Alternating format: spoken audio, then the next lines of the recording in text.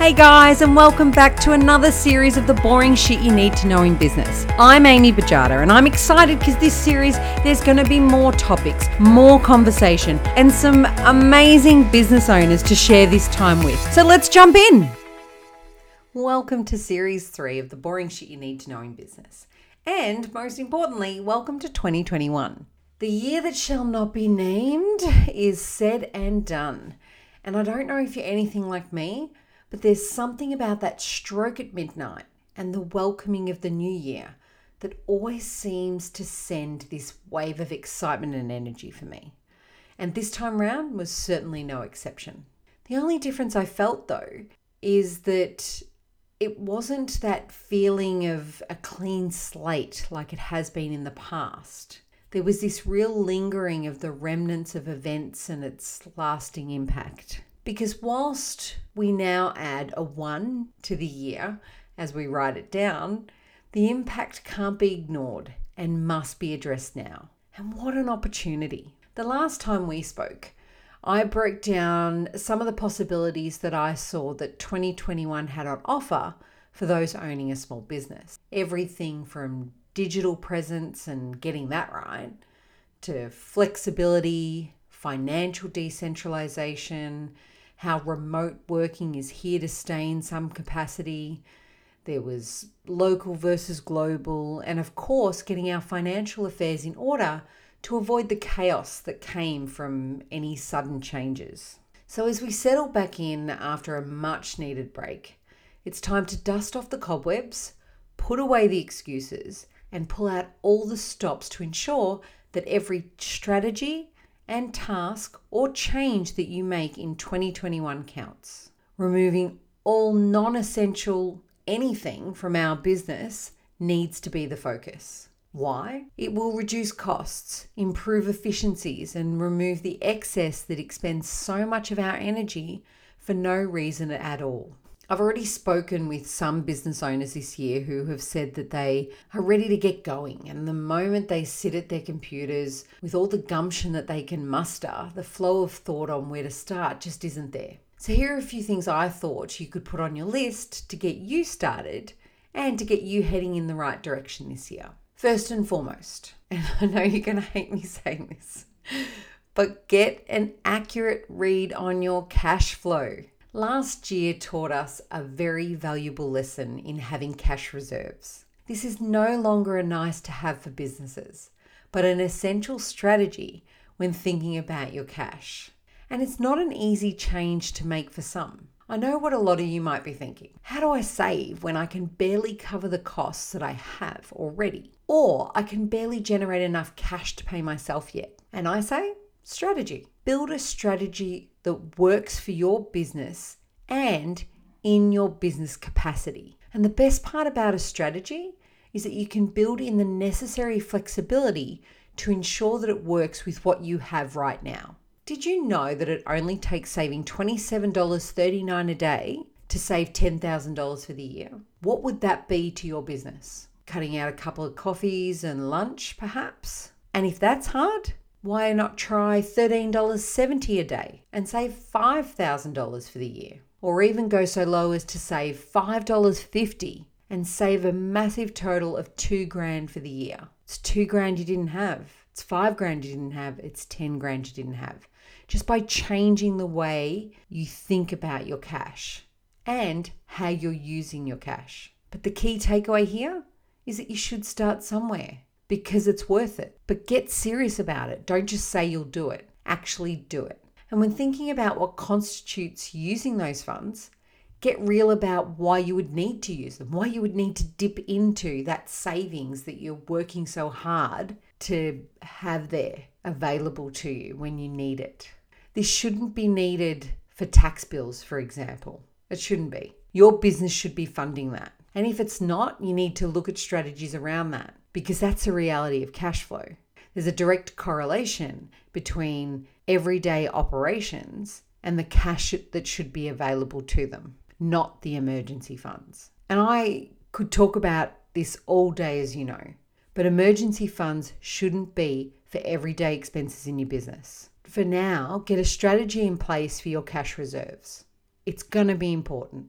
Whilst you're getting an accurate read on your cash flow, use this time to think about the strategies to ensure that cash flow is more regular in your business wherever you can. For example, if you're a service-based business, think about progress payments instead of just deposits and final payments. This will provide a more steady stream of cash into your business, assisting in smoothing out the impact of cash outflows, because you'll have constant streams of cash to support any cash leaving your business. What does this mean? Just the improvement on stress alone may be worth the change. Collection of debt needs to be a priority if it's not already. Keep a close eye on it. Ensure that the time doesn't get away from you, because it sure can so very quickly when you're trying to collect money. Allowing bills to go unpaid too long can lead to the likelihood that you'll not collect what is owed to you, or all of what is owed to you, or part of what is owed to you. During this stage, you could look at other means of facilitating debt, like debtor financing strategies. A debtor financing strategy is where you have access to funds from a financial institution for part of the value of your total debts, and the receipt of the balance will be paid to you once all the funds are recovered from your actual debtors. Again, it's another strategy that's available to you when supporting that smooth of inflow of funds into your business. Moving on to over and above cash flow is get some visibility over your own financial information. Well, it's not completely getting rid of the idea of cash flow or thinking about the notion of cash flow, but it's important to get some visibility over your own financial information. I can't stress this enough. And don't get this confused with the role that your accountant or bookkeeper may play in your business. You can't expect to periodically drop your financial information into your accountant or bookkeeper and expect that the right decisions will be made every single time. There are so many variables that an accountant or bookkeeper don't get involved in. For example, your marketing strategy. So how can the judgment of direction be left solely to them? Here's where we need to get real. It's like going to your doctor about an earache and expecting them to advise you that you need glasses. Their focus right at that point in time is on the earache. That's why you're there. If you haven't briefed them on the challenges that you're having with your eyesight, how can you expect them to know? But that doesn't mean for 1 minute that they aren't necessary to that journey. They're actually there to help you with your ear. What's my point now that we're talking about doctors and earaches? Is that you can't just sit on your laurels and expect the gaps to be found if an accountant or a bookkeeper don't have the whole story. That's actually your job to know that, and how all these pieces hang together so that you can get what you need actually out of these experts, out of your accountant and out of your bookkeeper. You can get the best out of them when you know what to ask for and what you know you need from them. I don't say this to add any work to your load. I say this because it's just as much of your responsibility to know how to use your financial information to your benefit as it is to know about, say, your social media strategy or your purchasing strategy. You know, all the sexy stuff. And I know I'm a nerd when I say this, but once you understand the powerful connection between knowing your financial information and the sexy stuff in your business, I guarantee you it actually won't be boring. That flow of thought and free thought and confident thought won't be so boring anymore because you'll see the benefits of it. Further to this, I recommend getting some really good habits under your belt. This will not only benefit you internally, but will have an amazing impact on those external to your business, like, for example, a bank or a financial institution. Along with all the habits that we've just spoken about, other strategies like getting payments made on time will contribute to your credit rating. And as a business owner, we all know what that means when it comes to growth strategies, or even just getting access to financial instruments like a simple credit card. Adding weight to this argument, understanding your liability cycles can have a huge impact. And if you haven't done so already, get a simple list together of them. Know them as well as you know your customers, as well as you know your products and services. Because trust me, they're just as important to the health of your business. Don't be afraid of them. Liabilities are a key component to driving the growth in our business. They aren't scary. They provide support when needed. You just need to nurture them well enough to ensure that they don't have a negative impact on your business. Because after all, It's not the liabilities themselves that we need to be worried about. It's how we respond to the liabilities in our business that we need to be worried about. We're in control. I also wanted to talk a little bit about understanding your discounting strategy. Research has shown that last year, 50% of Australian consumers spending actually decreased by 11%. And of that, 23% of all Australians said that they would rather wait for a sale than to buy at full price. Now, discounting is certainly a really great strategy to move stock, to increase sales, to hit targets, to improve cash flow. But it will only work if you know the impact that it is having on the overall running of your business. It's one thing to know that the margin between your product cost and the cost to you as a business owner to get that product or provide a service, and the sales price, the price that you put your stock out to sell at, it's one thing to know that that margin or the difference between those two is still healthy when a discount is applied. So you know that you've got some workable fat in that margin to be able to apply, say, a 10% discount or a 20% discount or even a 30% discount. But you also need to remember when applying that discount, that margin or that balance between what you sell your product or service at and what it costs you to produce or to get that product and service ready for sale, the difference between that balance remaining in that margin needs to be able to fund all of the non-revenue generating costs of your business. These non-revenue generating costs that I speak of are things like simple insurances that you need to open your doors. Internet, for example, that doesn't have a direct revenue generating fee attached to it. You have to have internet in your business, for example, to even be able to access your customers. They're the non-generating costs that I'm talking about that all business owners have, but sometimes they get forgotten when you're thinking about the sales price, discounting, and product costs in your business.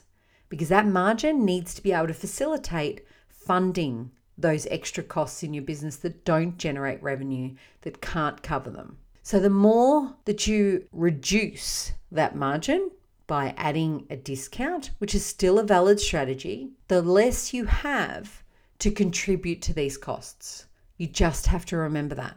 And don't let this get away from you in the chase to get your sales. Because I know how easy it is to just keep discounting because everyone else is discounting, or you need to move stock.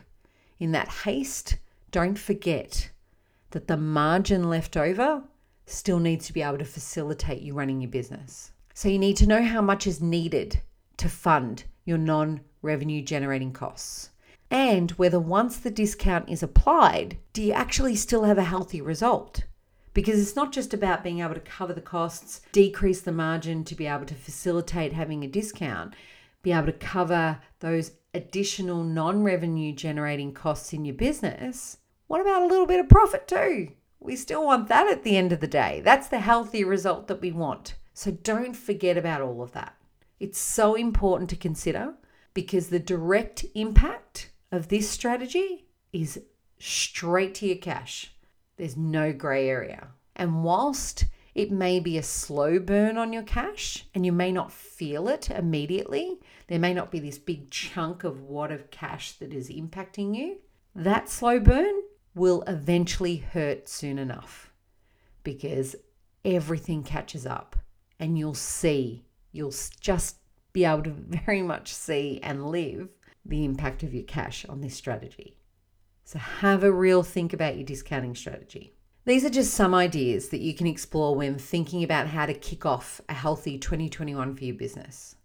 But remember, with every new strategy you put in place, you should always set achievable goals and always monitor the progress against these goals. If I haven't said it before, I'm going to say it this time round, and 2021 is definitely going to be the year for it, but flexibility is going to be your friend. So pay close attention to how the goals are panning out, how your goals and your strategies are panning out. That flexibility will allow you to see if other challenges present themselves, how quickly you can adjust, and be sure to adjust as you go along. Don't be afraid to adjust as you go along.